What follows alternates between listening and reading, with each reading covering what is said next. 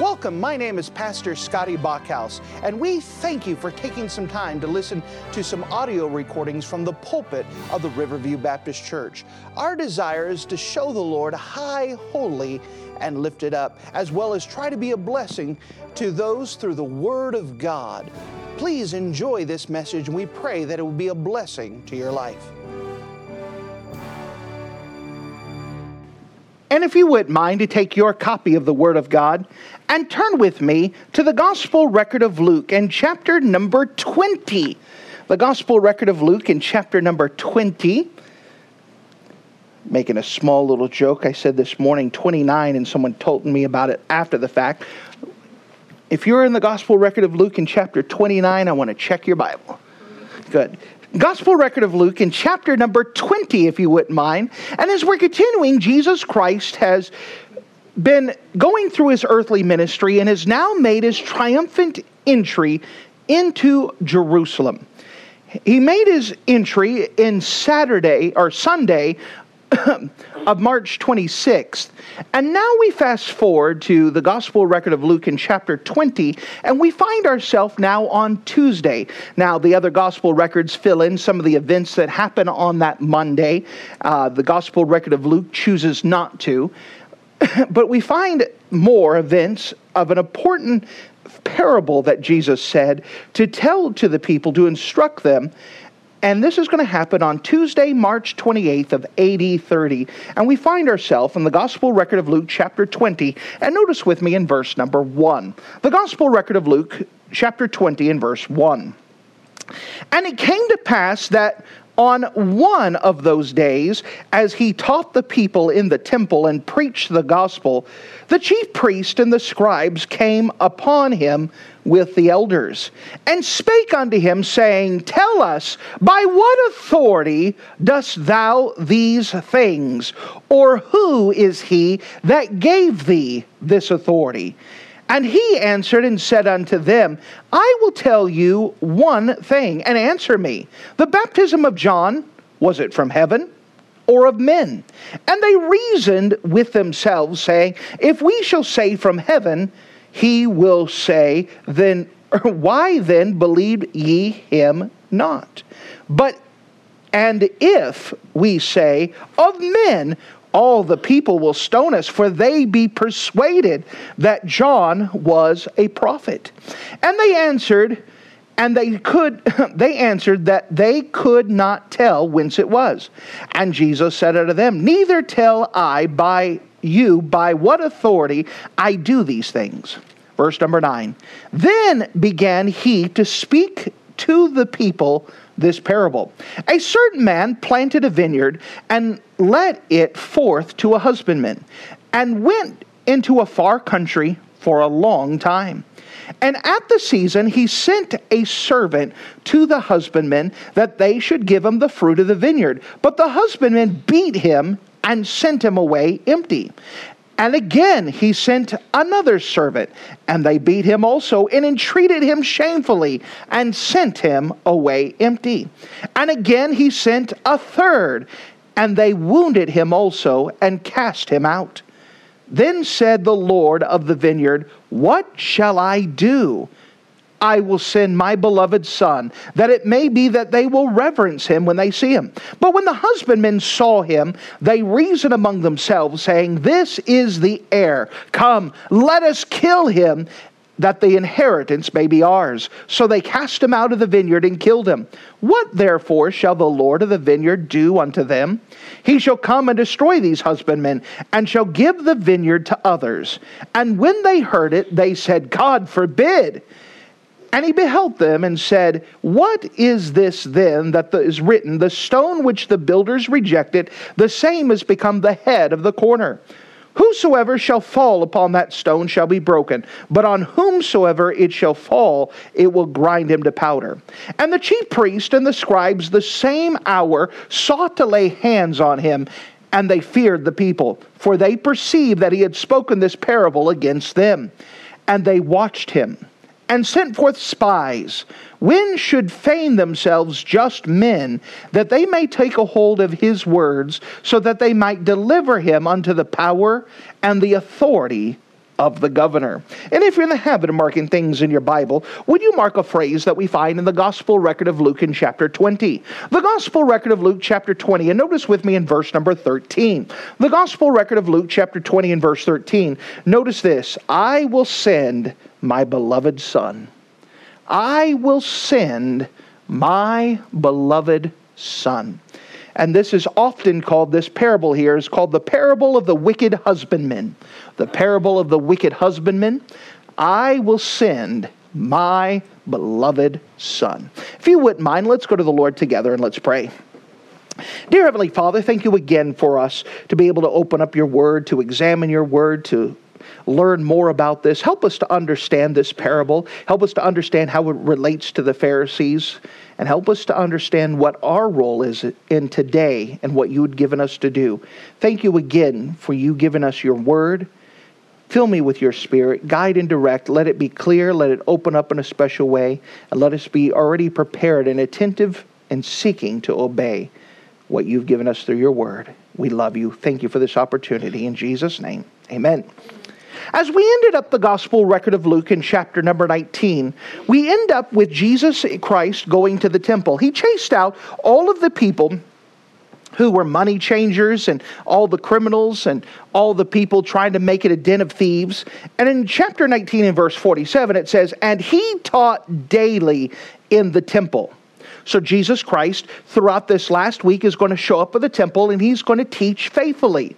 But he's got visitors there, but the chief priest and the scribes and the chief people sought to destroy him. So they showed up too, and they're planning, what can we do to destroy him? We've got to do something with it. They're starting to get desperate. They're getting a fervor. They're trying to see, they're watching as all the people are singing Hosanna. They're watching the people praise God. They're watching him say that he's the king. And then they show, as he shows up and teaches, notice with verse 48, and could not find what they might do, for all the people were very attentive to hear him. So it's not like their people are coming as a spectacle. When Jesus Christ is teaching in the temple, they're all coming to hear him with the idea that they want to obey. They want to listen. It's not a curiosity piece. They're showing up on purpose with the idea of getting instructions from him. And so this is what Dr. Luke is. It's tracing this line of thought, tracing this pattern of what brought Jesus to the cross. Remember, the Gospel record of Luke is placing an emphasis on Jesus' humanity, that he is the perfect human. And so what it's doing is showing that Jesus Christ is doing nothing wrong. He's teaching in the temple, the people are listening. And because he's doing righteously, the Pharisees are jealous of him. So in chapter 20, it's continuing on as Jesus Christ shows up on the Tuesday. He's been teaching Monday, he shows up on Tuesday. On the Tuesday, the people are attentive and they're listening, and the Pharisees attempt to hijack Jesus' teaching and try to discredit him. Notice the first thing as we get to the Gospel record of Luke chapter 20, we see the Lord's authority. The Lord's authority. So notice with me, as we have the context and the end of verse 19, Jesus is teaching daily in the temple. The people are attentive, but here are the Pharisees. They're looking for something. They're trying to find some way. They can't stand that Jesus has a crowd, and a crowd that's very attentive to Jesus' teaching. They feel very threatened, so they've got to come up with a plan. So, of course, they're going to challenge Jesus' authority. Notice with me in verse 1. And it came to pass that on one of those days, which we know a couple days later from Luke chapter 19, as he, Jesus, taught the people in the temple and preached the gospel, the chief priest and the scribes came upon him with the elders. So here they come with a great crowd of people. They got scribes, they got the chief priest, they've got leaders of the people. They've all gathered together to try to talk to Jesus. Who has given you this authority? Verse 2. And spake unto him, saying, tell us, by what authority dost thou these things? Or who is he that gave thee this authority? Now again, this is a big deal. The Jewish people have now built up a hierarchy of a structure. They have the Pharisees, who are the keepers of the law. They're the ones who study the law, the scribes who are responsible for actually copying it. You have the Levites and the people who work in the temple who are actually authorized people to do the sacrifices, to perform the things in the temple. And so they come up him and say, what authority you do this? You haven't gone to our schools. You haven't followed our rules. You're not part of our hierarchy. Who gave you the authority to do this? Why are you teaching in the temple? Who gave you permission to do this? And again, they're challenging Jesus' authority, not realizing that this is God. But notice how Jesus deals with them. Verse number 3. And he answered and said unto them, I will also ask you one thing, and answer me. The baptism of John, was it from heaven or of men? So as they come up and question Jesus about his authority, he decides he's going to throw a question at them. Now, this isn't disrespectful or dodging. This is actually common practice by the Jewish teachers of the day, that if you asked a question, you were usually answered by 2 questions back. And so Jesus naturally asked a question back to them. So what authority do you do this? All right, I'll answer you, but first of all, you tell me something. Was John's baptism, was it from heaven, or was it of men? He was asking, what authority did John baptize? John didn't go to your schools. John wasn't part of your hierarchy. John wasn't hired by any of you. He didn't follow your rules. What about John? Before I answer about me, what about John? John was an enigma too. What authority did John do this? Was it sent from God? Did God authorize John, or did he just do it of himself and say, you know what, I'm going to start preaching in the Jordan River? So, now they have a problem. And the problem isn't what they want to answer. The problem is their perception of everybody else of how they answer. Verse 5, and they reasoned within themselves, saying, if we say from heaven, he will say, why then believed him ye not? Now, remember, the Pharisees also had issues with John the Baptist. And so if he says, you know what, John came from the authority of heaven, then Jesus is going to turn around and say, well, then why didn't you obey them? Now notice, there's an admission here. They knew they didn't obey John. They knew that they didn't obey what John had said. That was an admission here. Why didn't you obey him? And they also knew that everyone knew, including Jesus, that they did not obey John. They were very vocal and very public about their opposition to John. So they can't say from heaven, because if he came from heaven, then they should have been obeying. But, verse 6, but, and if, that's a nice statement, but, and if we say of men, the people will stone us, for they be persuaded that John was a prophet. So here's a problem. Either we got to excuse why we didn't obey, or we risk ticking off everyone and they stone us because they recognize John was a prophet. And John was the last of the prophets. He was a very important piece. And the people all had recognized by this time John was a prophet sent by God.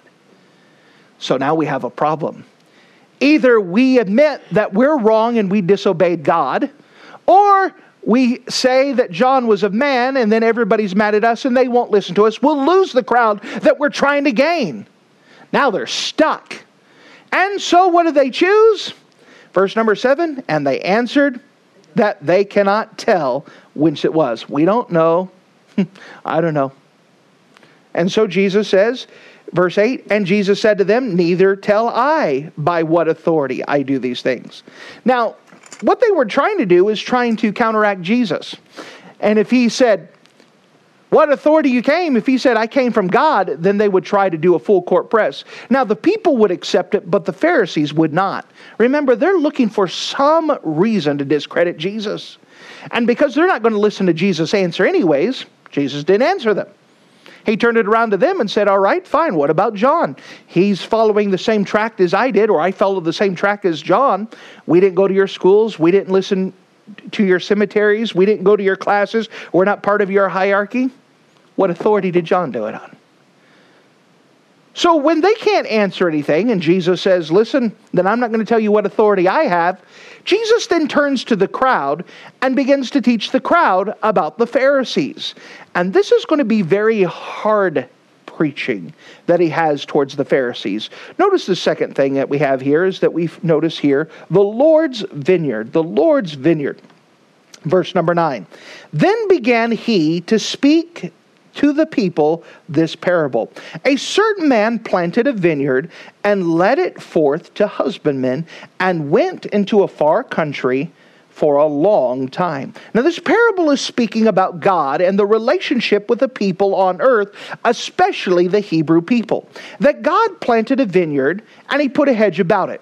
God had dug a place for the vine to be processed, and we saw many pictures where Jesus is talking about this. In the book of Isaiah, Jesus had talked about this earlier. God had dug a place and put the vine. He had built a tower of protection. He had done everything he could. Remember that we had covered that God said, "What else could I have done? What else could have I done? I've done everything I could." God had prepared a vineyard. He'd prepared the world, put a people there to keep it, to dress it, to take care of it.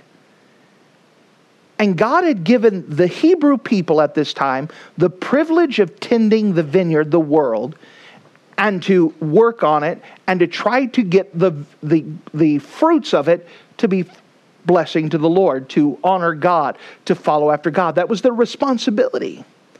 So we could see the Lord's vineyard, which brings us to the Lord's servants. The Lord's servants. Notice with me in verse 10.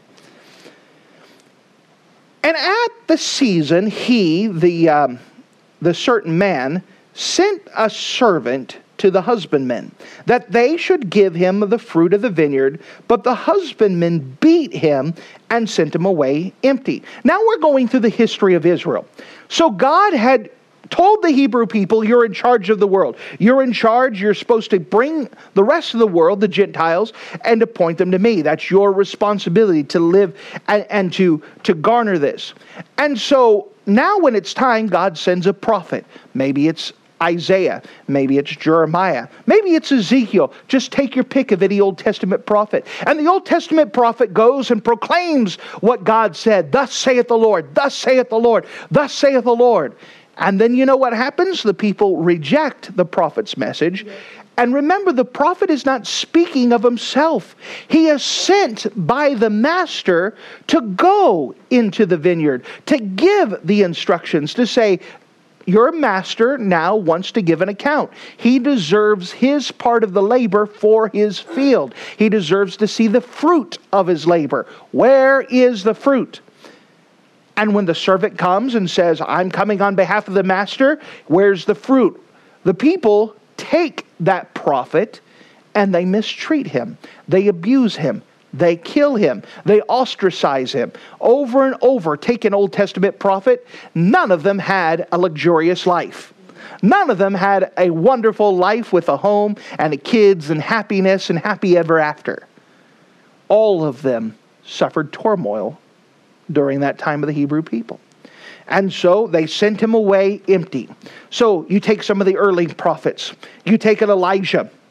And Elijah who came and he tried to preach. And what happened is that you had his face on a milk carton say, if you find this guy, bring him dead or alive. That he was on the death watch. Why Ahab and Jezebel were killing all the other preachers. Elijah's hiding out. Finally, they have the big God off at Mount Carmel. And when he was done, 450 prophets of Baal had died. And then Jezebel called for Elijah's life and he ran for his life. All the time he was having problems. His replacement, Elisha, same thing. Issues, problems. You go through each of the prophets and they go back empty. They do their service. They come and say, this is what the master said. He wants to see the fruit. You're not taking care of his vineyard. What's the problem? What needs to happen? What needs to be fixed? What do you need? And they send him away empty and said, we don't care what the master says. Leave us alone. So they send another one, verse 11. And again, he sent another servant. And they beat him also and entreated him shamefully and sent him away empty. And so as you study through the history of Israel, what happens? You watch each of the prophets getting more and more abused. The more that they try to serve God, the more that they try to be faithful to God, they become more and more abused, where they're finally beating him. Think about Jeremiah, who was actually thrown in jail for telling them what the Bible said. And not just jail, he's thrown into a muck and a mire where he can't sleep because the muck of the mire is up to his chest. He can't lay down, he'll drown. This is where he has to wallow in. And the only way to get him out is they have to send a rope, and he kind of sits on it and they pull him back up because he's stuck in the mud. That's his prison cell. What's his crime? Preaching the Bible. More and more abused and mistreated are God's prophets as the time goes on. Finally, notice as it goes on, verse 12. And again he sent a third, and they wounded him also and cast him out. Now they get to the place where they're actually just killing prophets. They're beating them up. You take an Isaiah, godly Isaiah, who was a prophet preaching to king after king after king after king, who is 70 years old, 90 years old. When Manasseh had enough of him, put Isaiah and put him in a hollowed out log and actually sawed him asunder because he preached the Bible. That was his crime. And you start watching as these prophets are being abused and they're being beaten, they're being mishandled and even killed. So as it's taken from God's perspective, God is saying, I'm sending prophet after prophet, I'm sending messenger. They go with my authority. Remember, this whole idea is, whose authority is this? Each of these prophets are going with God's authority. And as they go with God's authority, you take a John the Baptist who came with God's authority. That's the immediate context. John the Baptist. And what did they do to John the Baptist? They beheaded him. They mistreated him. They abused him. And as it's taking God's perspective, trying to give us an understanding, God says, what can I do? I've sent prophet, I've sent prophet, I've sent prophet, and they don't obey the messenger. They know it comes from my authority, but they don't care about what authority. They just don't like the message, so they try to get rid of the messenger. So I know what I'll do. Notice if you don't mind, the next thing, the Lord's Son. The Lord's Son, verse 13. Then said the Lord of the vineyard, what shall I do? I will send my beloved Son. It may be that they will reverence him when they see him. Now, let's take this. The Hebrew people at this time were the most monotheistic people in existence at this time. There was no Islam. There was no Christianity yet. They were the major monotheistic people at that time. And the most fervent monotheistic people at the time. They believed that there was one God. And that they were supposed to worship that God with all their heart, with all their mind, with all their soul. But they've rejected all of God's messengers. And so since these people claim to reverence God, God said, you know what? I'll send my Son. He's not a servant. He's my Son. And he's not just has my authority, he is me. He has everything. He's my heir. He inherits everything. He's the one I gave it to. I'll send my Son. And they will reverence him because he is my Son. Verse 14. But when the husbandmen saw him, the Son, they reasoned among themselves, saying, this is the heir. Come, let us kill him, and the inheritance may be ours. So here's their idea. If we could get rid of the Son, all of this property will be ours. And this is exactly where the Pharisees are at now. We don't want God's authority on us. If we get rid of God's Son, then guess what? We, God's chosen people, we are the ones who get everything. God will give it to us. Now, that's not sound reasoning. It's not healthy reasoning, but that's their idea. And that's what the Pharisees are exactly doing right now as they're talking to Jesus. They're trying to find ways to kill him with the idea that we don't want his authority. All of this is a matter of authority. Whose authority is coming? And Jesus is pretty much saying they don't care what authority is being sent by. They just don't want to obey what God's given to them. So they've rejected it. And so we see the next thing. The Lord's destroying. The Lord's destroying. Verse 16.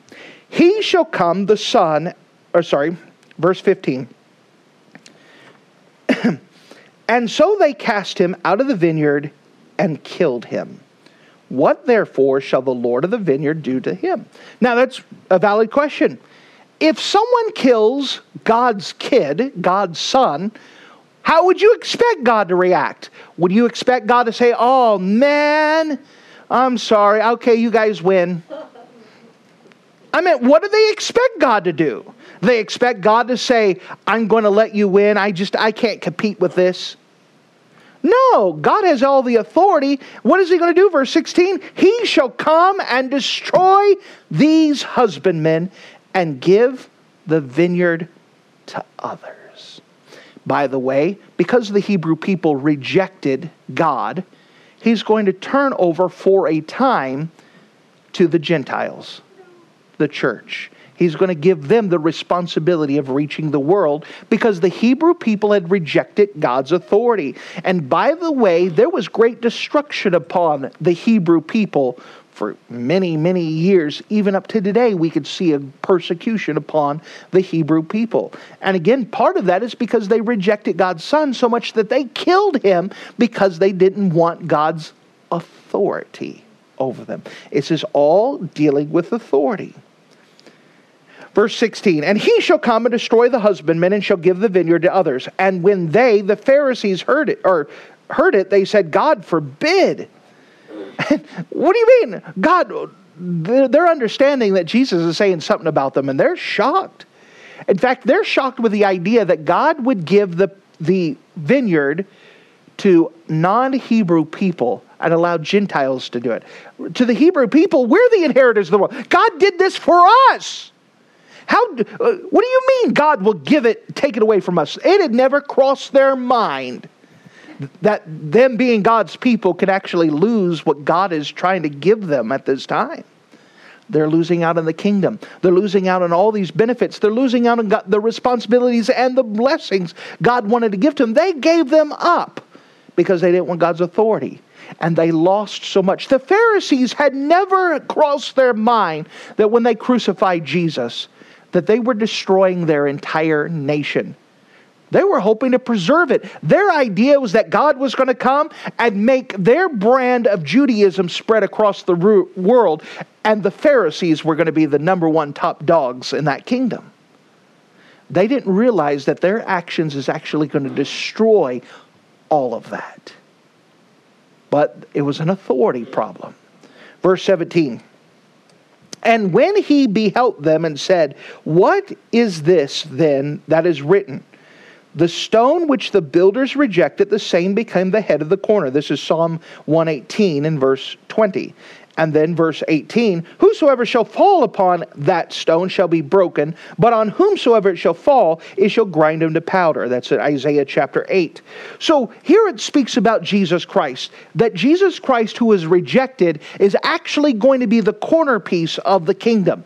They may try to reject Jesus Christ, but he is still going to be the king of the kingdom. He's the one that's going to set it up. He's the one that's going to rule and reign, not the Pharisees.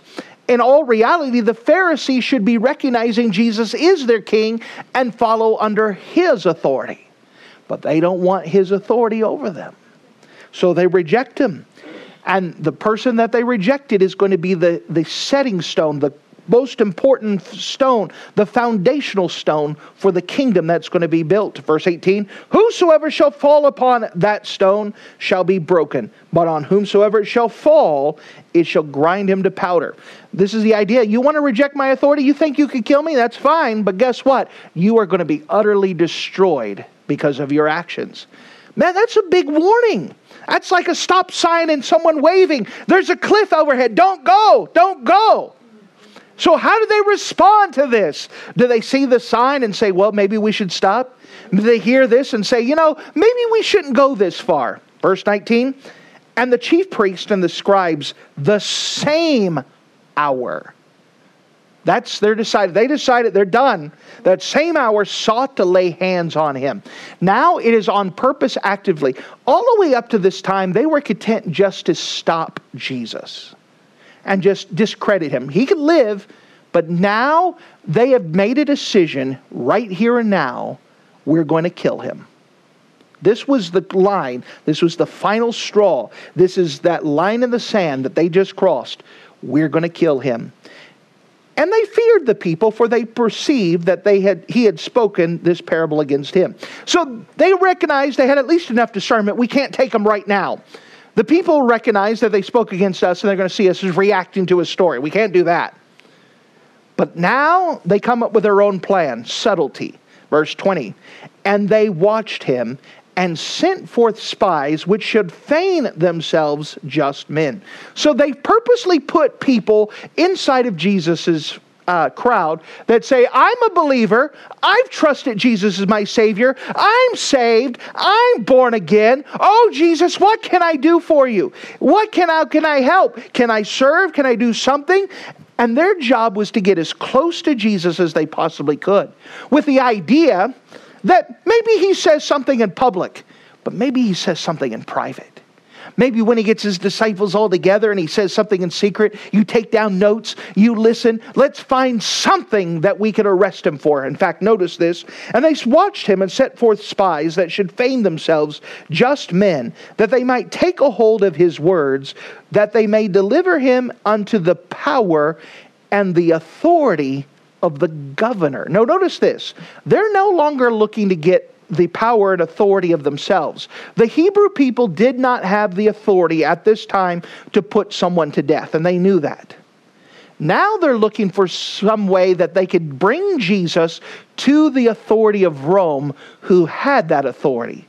You see, they understand they want to kill Jesus, and now they got to find some way. It can't be an accident. It's got to be way that they can convince the Roman government that Jesus is worthy of death. They start to formulate this plan, and by the way, in the next couple days, it's going to be fulfilled. In the next couple days, they're going to find that ammunition, and they're going to be preparing for this. So these people rejected Jesus Christ. They had rejected God's authority. We know that the idea was the Hebrew people were supposed to be tending that vineyard. And they were supposed to be working in that vineyard with the idea that the fruits were supposed to go up to God. We know that the fruits of a righteous man is souls. That he that winneth souls is wise. That we are supposed to be leading people to the Lord. Jesus died for them. He worked for them. He's done everything possible. All we have to do is bring them to Jesus. Jesus has done the work. He deserves to have the fruit for it. He deserves to have it.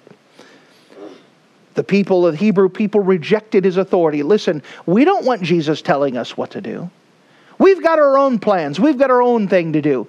Listen, I don't care what authority the preacher may have. I don't care what authority the prophet has. We're not going to obey. It's because we don't want to do this.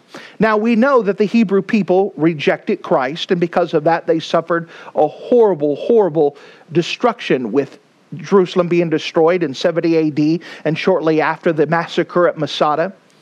And that the Hebrew people are going to be scattered, and they're going to suffer persecution after persecution after persecution. And that was part of the judgment. They rejected Christ as authority. Now we have us, those who have accepted Jesus as our Savior. It is our time to be tending the vineyard, to be working. But then we also have a problem, an idea. What authority are we going to obey God? Are we going to listen to God? Are we going to allow Him to tell us what to do? Do we allow Him to make the rules? Or do we pick and choose? I like that rule, I'll do that one. Nah, that one's not for me. You see, we have an idea, what authority does Jesus come? What authority does the preacher come? What authority does the Bible have? What is that authority? It all comes down, what authority rules over you? What authority are you going to allow to dictate you? We know that the preacher, there's nothing special about the preacher. He's a sinner saved by grace. The only thing different is that God has set him there for the idea of proclaiming the truth to God. There's nothing special about me, but it's everything about the authority that God sent us. What does the Bible have to say? And as long as the Bible is being proclaimed, that's the authority we obey. Now we say this because we all have an authority problem from time to time. We all have a thing where I don't want to listen. I don't want to obey. It's something I don't want to have. It's not what I want to do. It's not my plans. It's not my timing. But it all comes down to authority. What authority? Every prophet that came down in the Old Testament time came not with their own authority, they came with God's authority. They were representative of God. When John the Baptist came, he came with the authority of God. When Jesus came, he came with the idea that he was the beloved Son of God, but he also came with God's authority. You know, it is a very frightening thing to reject God's authority. This is the God of the universe.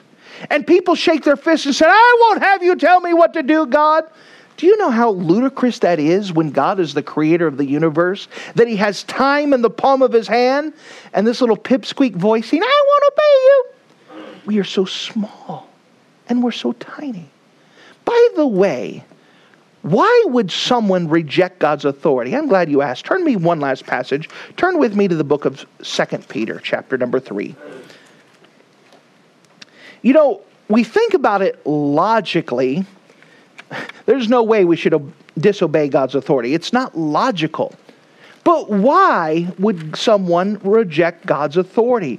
Why would they put that authority off? Well, the Bible gives the reason in the book of 2 Peter.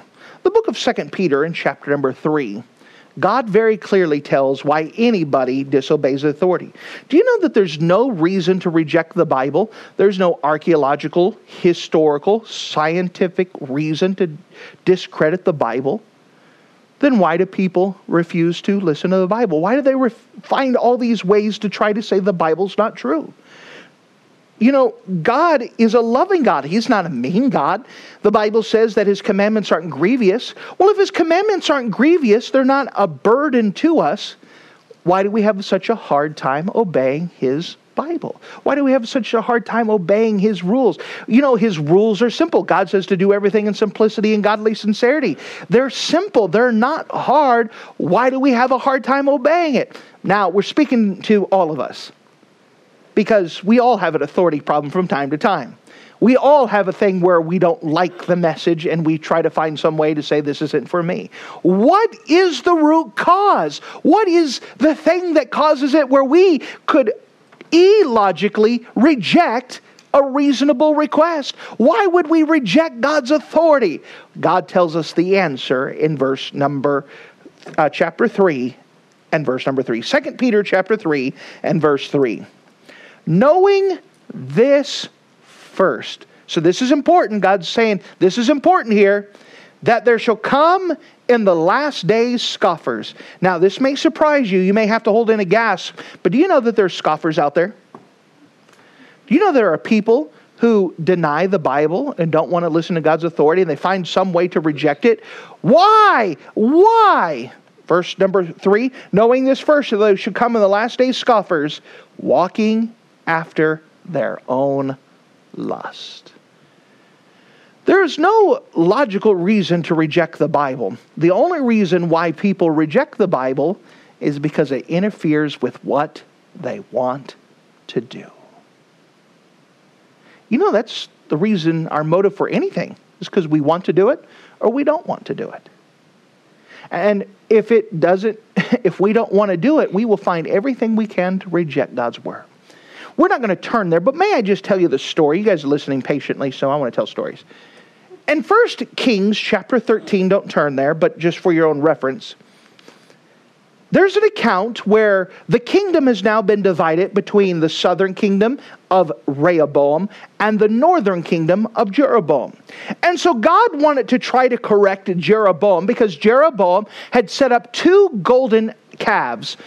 So people didn't have to go to Jerusalem to worship. He set up golden calves and told everyone, this is the God who delivered you from Egypt. So revisionist history is purposely changing it. He changes the holidays. He changes the holy priest. He changes so many things just to try to get people to not follow God's rule. So God sends a prophet, a man of God, and I think 13 times in 1 Kings 13, the man of God is identified as the man of God. Now, God's putting emphasis. Man of God, man of God, man of God. So this is someone who's supposed to obey. And he goes up to Jeroboam and says, listen, God doesn't want you to do this. Change your ways. And Jeroboam puts out his hand to say, arrest him, and his hand withers up in front of everyone, in front of the stage. And now it's stuck. And he said, I'm sorry. Whatever God tells me to do, I've learned my lesson. I'm sorry. And so the man of God, by his word, his hand was healed. Now Jeroboam, at the moment, is planning on changing his ways and serving God.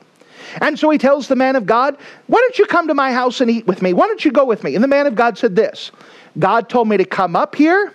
Then he told me not to stop, not to eat, and go back a different way. I'm sorry, I cannot.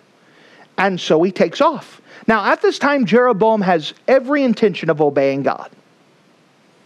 So the man of God starts going back, and he's heading back south. He's from the southern kingdom of Judah. He's in the northern kingdom to yell at the king, and he's coming back, goes back a different way. And on the way back, an old prophet, a retired prophet, catches him and says, oh man, I heard what you did with Jeroboam. That was amazing. I want you to come to my house and I want to spend some time with you. This is good. And the man of God says, no, God told me to deliver the message, told me not to stop, not to eat, but come down a different way.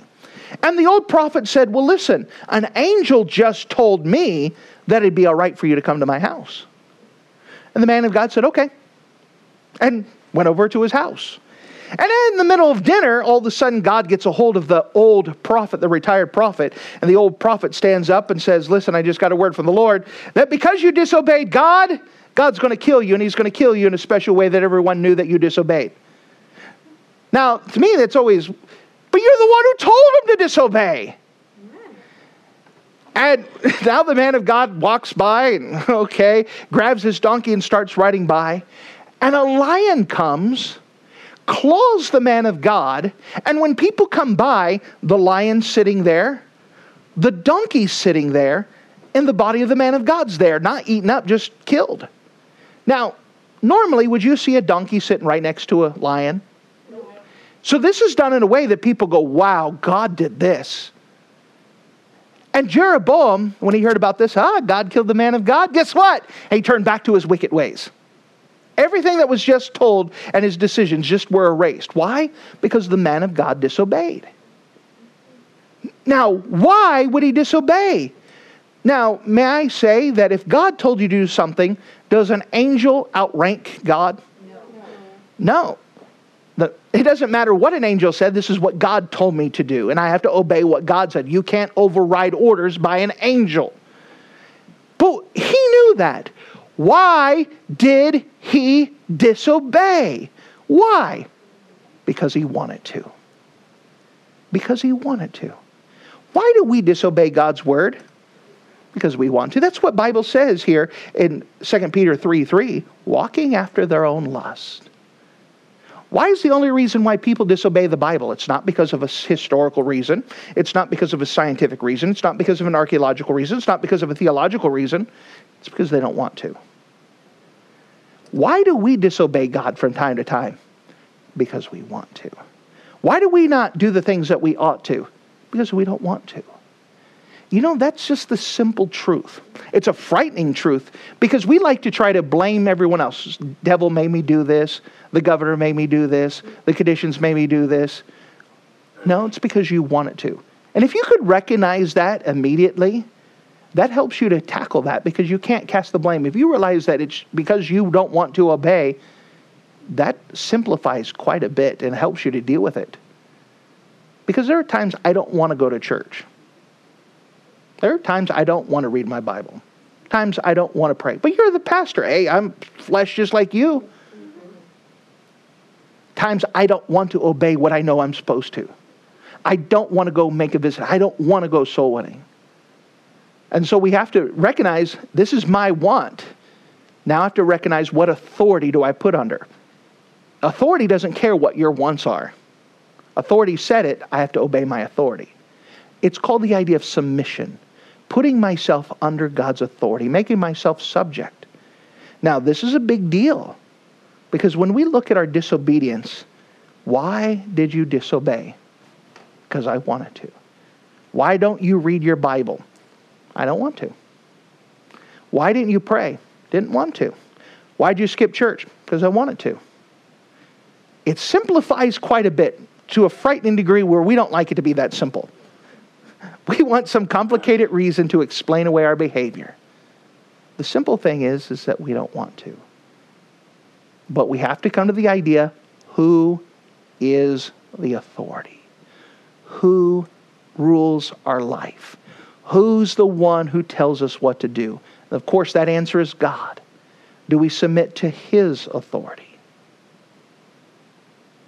Do we submit to His rules? He knows what's best. He has our best interest at heart. When we disobey, we do it to our own destruction. But the simple fact is, the only reason why we don't obey is because we don't want to. God makes it simple, but it is an idea of authority. By what authority do I speak? As Jesus is saying, is it of God or is it of men? He brought that to John the Baptist. It was implied to himself. The Pharisees said, we don't want His authority. We have other plans. If we get rid of His authority, then we will rule. But it all comes down, who is your authority? Thank you for listening to this audio message. This is Pastor Scotty Bachhaus, and I encourage you to take this information that you just received and make a specific decision to follow after the Lord. If you don't know Jesus Christ as your Savior, let me beg you to take the time to receive Jesus Christ for the forgiveness of your sins. If you are saved, I encourage you to make a decision in your life to help you get closer with the Lord. If there's anything specific we can do to be a blessing or to pray for you, we encourage you. Look us up on the internet at riverviewbc.com. Once again, that's riverviewbc.com. Or if you would prefer to call us, you could give us a call at area code 920-530-6308. Once again, that number is 920-530-6308. If there's anything we can do to be a blessing or an encouragement to you, please let us know. We would love to make ourselves available. Thank you.